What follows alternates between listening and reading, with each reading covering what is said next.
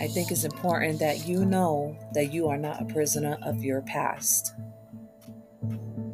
It is important to remove those mental shackles that's mentally stopping you. Release it, break through it, get it off.